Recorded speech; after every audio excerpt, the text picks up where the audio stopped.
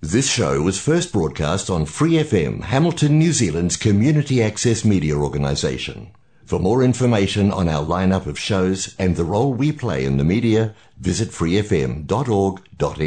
And thank you for being with us on the Vedic Wisdom. I'd like to talk to you about desires. Now, I've spoken about this subject before, but I'm going to take it a little bit higher this time. I'm going to bring a conclusion to you, I hope. First of all, everybody has desires, and desires well up and are instigated from the mind. Now, the senses see something, report to the mind, and the mind develops a desire. Oh, what was that sound? I want to know. What's that smell? Oh, I'd like to taste that. I'd like to touch that. I'd like to hear that. These desires are in the mind. Many of them are caused by the senses being attached or distracted towards some particular subject. And many desires well up from the heart. I wish I could do this. I wish I had done that. I wish I could fix this. I wish I could achieve that. Different desires that one sincerely wants to accomplish. Then there's perverted desires. Things that aren't good for you, but you desire it anyway. There are people that are very guilty of that. And now and again, one or the other, you or I, whoever, we may have a perverted desire. I wanted to do this and really I shouldn't. No, it didn't work out. It's not right. Back off. Or you go ahead and do it and regret it later. This happens so much in a passionate outburst. Someone says something to you and you outburst at them, and later you go, I wish I hadn't said that. I wanted to tell them off. I wish I hadn't done that. So, there's many categories of desires. And we have to learn that desires has a major significance about how we act. We act to fulfill our desires. And we respond to the impact of different actions upon us caused by the reactions of our desires. Now, this is expanded further, and we've discussed this, where a lifetime full of activities causes a lifetime full of reactions. So you need to take a look at, is that worth pursuing? Is that desire worth fulfilling? Because I'll be forced to get a reaction. And is that the kind of time I want to spend? Is that the kind of reaction I want to endure? This analysis needs to be done. A sober man, you need to be sober. You need to consider, is this worth doing? Should I have that desire? Should I suppress that desire? Should I give up that desire? The Vedic literature says, give up all material desires. Because they all bind you. They all karmatically bind you to another birth. They bind you to an extended period of time in the material manifestation to suffer and enjoy. And that's not the goal of life. That's not fulfilling you. You know that. You're living in it. You're living in desires and the results of desires bouncing back on you, and it's not making you happy. Maybe for a moment, maybe sometime, but not permanently, not really happy, not blissful. And that's the normal human condition. The normal human condition is when one is full of knowledge, blissfully happy, full of love, and is eternally situated, no cessation of the existence. We have multitudes of desires. The Vedic literature says they are like the number of waves in a river. There's endless. As soon as one dissolves away, another one pops up. Endless number of desires. And they're working through, they're bubbling up in the mind. So, controlling of the mind and senses is a primary injunction for those in the human form of life. It's not something to be taken lightly. In the human form of life, self-control is supposed to be taught from a very early age, 5 years. At 5 years of age, you're supposed to be taught self-control, sense control, celibacy, everything. So that the living entity, the good intelligence of the individual, gets control of the mind so it doesn't drag them through a lifetime of endless foolish desires. I want to talk about desiring things or resources and how these endless desires cause a result. Now, the result I'm looking at here is if you desire what you require, that is provided by the Lord. That is provided in the balance of nature that every living entity who is here gets what they need, whether it's food, water, shelter, whatever. They get what they need or they get what they deserve. If it's not what they need, it's what they deserved by karmic action in the previous life. But if they recognize that you're in the situation, you can desire what you need, that is normal condition of life. That is intelligent life. But if you go on and want more and more and more and more, and it's unnecessary, that is called sinful. Because for one reason, you're involving yourself in stuff that has nothing to do with you, that is not your allocation. Someone else is suffering because of your greed. Now, we have that in the material world. A great example right before our eyes right here, right now. The bankers are crazy, insane, greedy. And they're pulling all the money out of the countries, out of the companies, out of the businesses, out of the individuals, out of the savings, out of everything for their own control and interest. And it's causing increased suffering. The businesses, the people in general, their margin is reducing. Their savings is reducing. Their options is reducing. Their free time, their vacation is reducing. Everything that is supposedly the results of having money is reducing. So we see that the monetary system is corrupt with greed, and it's causing negative downstream effects on everybody. So, the same thing is true with food. If there's an endless desire, if you are overeating all the time, it comes to the point that all these overeaters are making other people not get what they deserve. If it's being used over here, it can't be used over there. And if you're guilty of desiring more than your needs, you're implicated in the sinful reactions. So it's not intelligent. If you're not hungry, don't eat. If there's no appetite, if there's no hunger, you'll simply just get indigestion if you eat. When you actually need nourishment, the body will make you hungry. And then you eat. What's required, not gluttonous. What is required.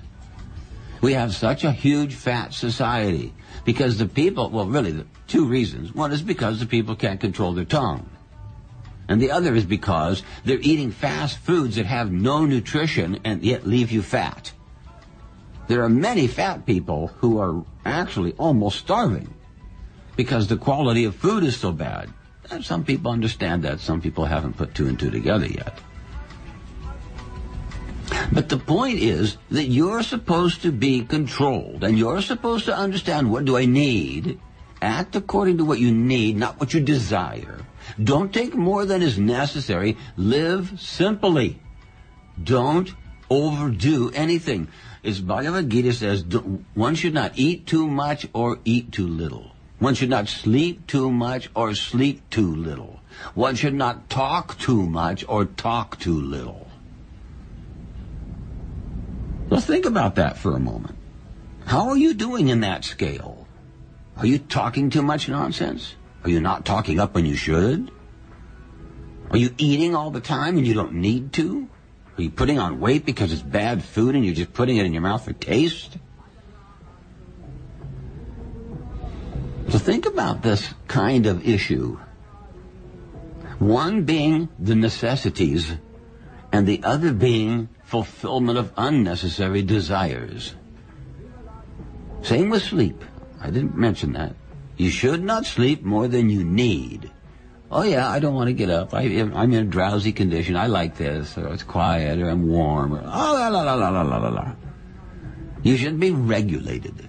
I get up at the same time of day every day, no matter what my day was or is. Regulated.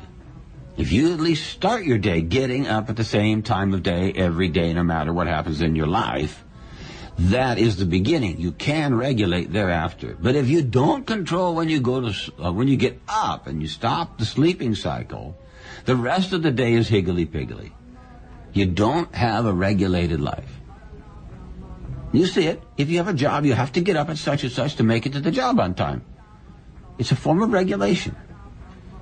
Yes, it's getting to work on time that's causing it, but it all starts at what time do you get up? So think about this. Are you regulating your sleep cycle? Are you regulating your eating volume? Are you regulating your talking?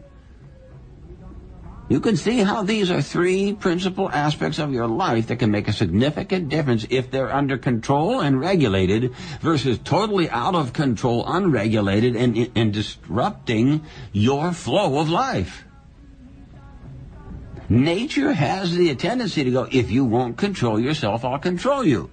Nature is the controller of the living entities, just like you're the controller of your kids or your dog. The dog has to stop barking, or the dog has to go outside, or the dog has to, etc., etc. The kids have to do this. You have to wash your hands. Yeah, brush your teeth. You have to so many things. If they aren't able to regulate themselves, you regulate them for their own good. The same thing is true in our existence in the human form of life. If you are not regulating yourself, nature will try to impose regulations on you. So recognize this fact and control yourself. This controlling of yourself is the beginning of self-control, self-realization, God-realization, love of God. It's a science. It's not an arbitrary thing. If you regulate when you get up, and you regulate how much you eat, how much you sleep, how much you talk, you got the beginning of controlling your entire life. And if you don't, you will fall under the control of someone else who will exploit you, use you, control you, and you become unhappy. All of us are unhappy when we're controlled. When we voluntarily do something, we're happy. But when we're forced to do something, we're unhappy. Just like to go to work. I wish I didn't have to go to work, but you have to be there at 8 o'clock. So you have to get up, and you have to clean, and you have to eat, and you have to travel, and you have to be there at 8 o'clock. But if you were able to organize yourself in such a way that you came up with another method of employment or income that you didn't have to arrive there at 8 o'clock, you could govern your life and be successful in your new path. You just have to get up and regulate yourself for the new path. One is rewarding because it's your intent, your desire, your self-interest.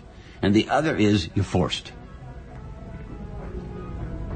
So remember this when you discipline people. Remember this when you voice your opinion. You aren't here to make people do things. You're here to make you do things and be a good example and encourage them. And if they are your subordinates, regulate them. But first of all, you must regulate you.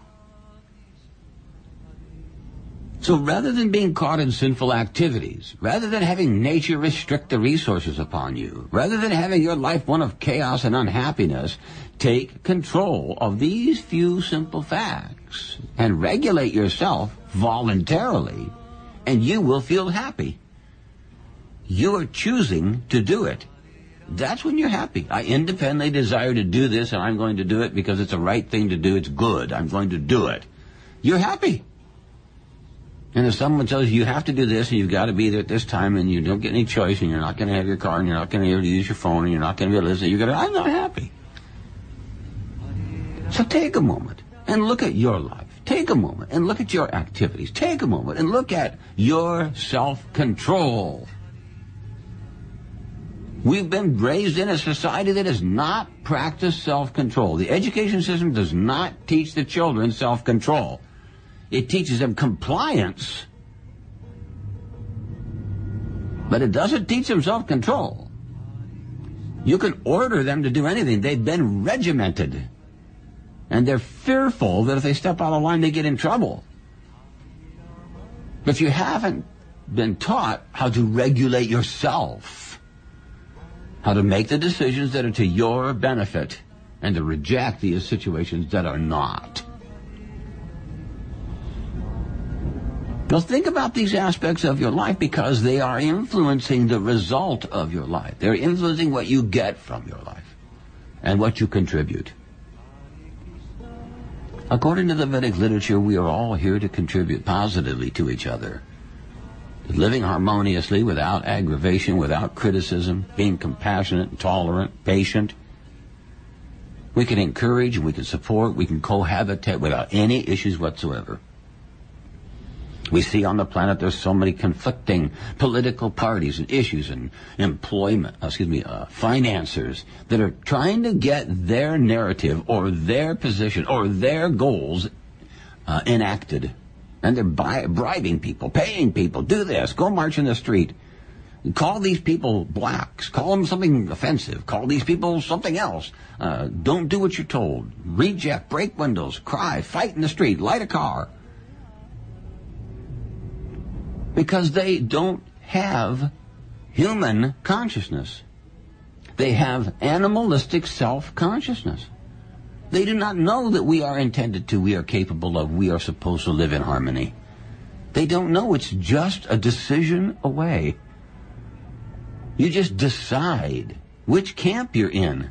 And you don't let these funders and these protesters and these activists and these crazy people influence your point of view. They have an ulterior purpose. They have twisted the facts to support their point of view. Taken the evidence and twisted that evidence such that it's been misinterpreted to support what they want, and they want to see if you will buy into it. So this is why the Vedic literature is on the planet. This is why the spiritual master protects the Vedic literature, so it's not influenced and subject to these types of movements that distract the living entities from their true self-purpose. So you have to look at these things that are going on the planet and look at the media who is owned by one of these groups and is nowhere near telling you the truth. They have their own agenda, they have their own narrative, they have their own plan for you. And they're using all the secret, invisible technological tools and processes on you that you aren't even aware of. And it's not leading you to love of God.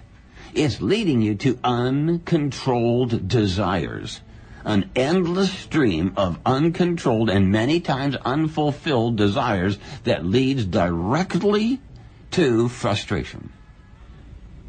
And yet if you talk to people, they want the frustration, they want the anxiety to go away. Look at yourself. How good would your life be if the anxiety you're dealing with went away? Whether it's a person or a situation or whatever. If you didn't have the anxiety, how much better would your life be? What other things would you be doing now? How happy would you be? How involved in other positive, pious, pure, beneficial things would you be?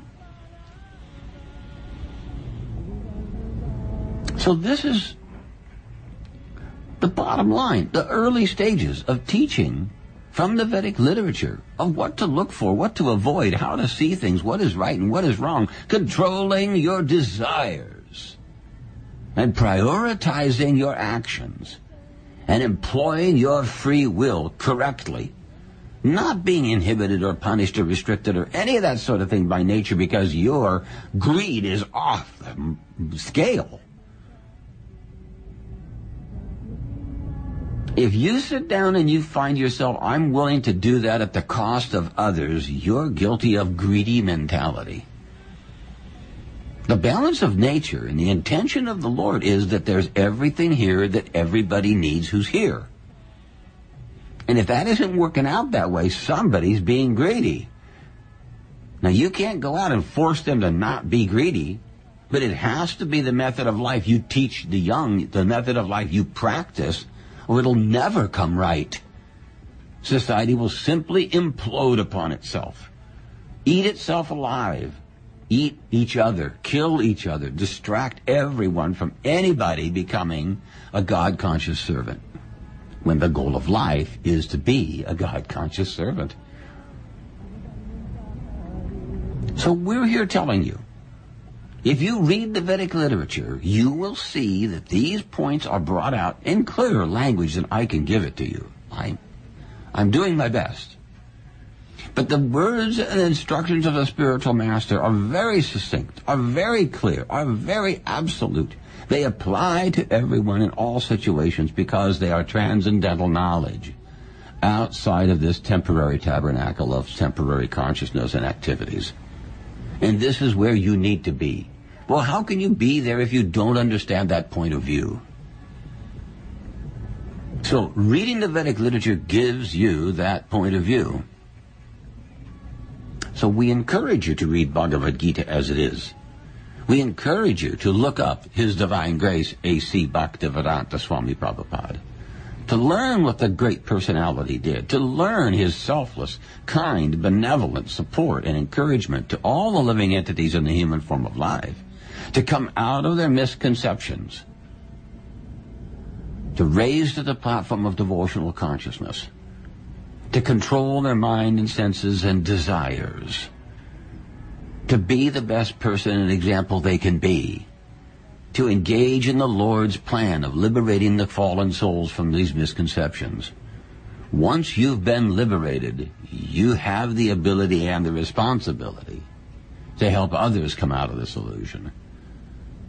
You don't change them, you inform them, and they make a decision. I don't change you, I inform you, and you make a decision. This is the reality of how it works. So, take a moment. Hold back of these useless desires and investigate, fulfill the desire of understanding the Vedic literature. Just understand it, read it, just read it once. Understand it in proper perspective once in your life, and you will be completely benefited. You have many years thereafter to check and balance, confirm, analyze, see the wisdom, see the practical application, see the positive results. So don't miss that opportunity. Don't miss the opportunity of the human form of life. Don't miss the importance of vibrating the Hare Krishna Maha Mantra, reading the Vedic literature, hearing the spiritual master's directions and instructions, and using this knowledge, using these tools to correct your life. Practicing self-control, control of your desires, control of your senses and your mind. So this is the opportunity. This is the prescribed method from the great spiritually realized spiritual masters from centuries. This has been the situation. So please, take this opportunity to come to that platform where you see things in proper perspective and you know what is right and wrong, and you can hear the spiritual master's instructions in your heart because you've read the Vedic literature and you know right from wrong. You're in the situation where you're fully aware of how to become a fully realized soul in this very life and fulfill the mission of life. Don't be greedy. Control your desires. It will make you happy. It will reduce the anxiety and the frustration. Others will see your great endeavor and the great good result, and they will be influenced to change themselves. This is the importance of human interaction. That's why we're all here. It's an opportunity to encourage and help and support each other to becoming better beings, to become self-realized souls. And when we lose and give up this material body, we can take on the process of spiritual life completely, returning back to the spiritual world, back home, back to Godhead. Eternal bliss and knowledge in the association of the Lord and His eternal servants, free from the anxiety and confusion caused by your temporary body. That's the process in the Vedic literature. For more episodes, use the accessmedia.nz app for iOS and Android devices, or subscribe to this podcast via Spotify, iHeartRadio, or Apple Podcasts. This Free FM podcast was brought to you with support from New Zealand On Air.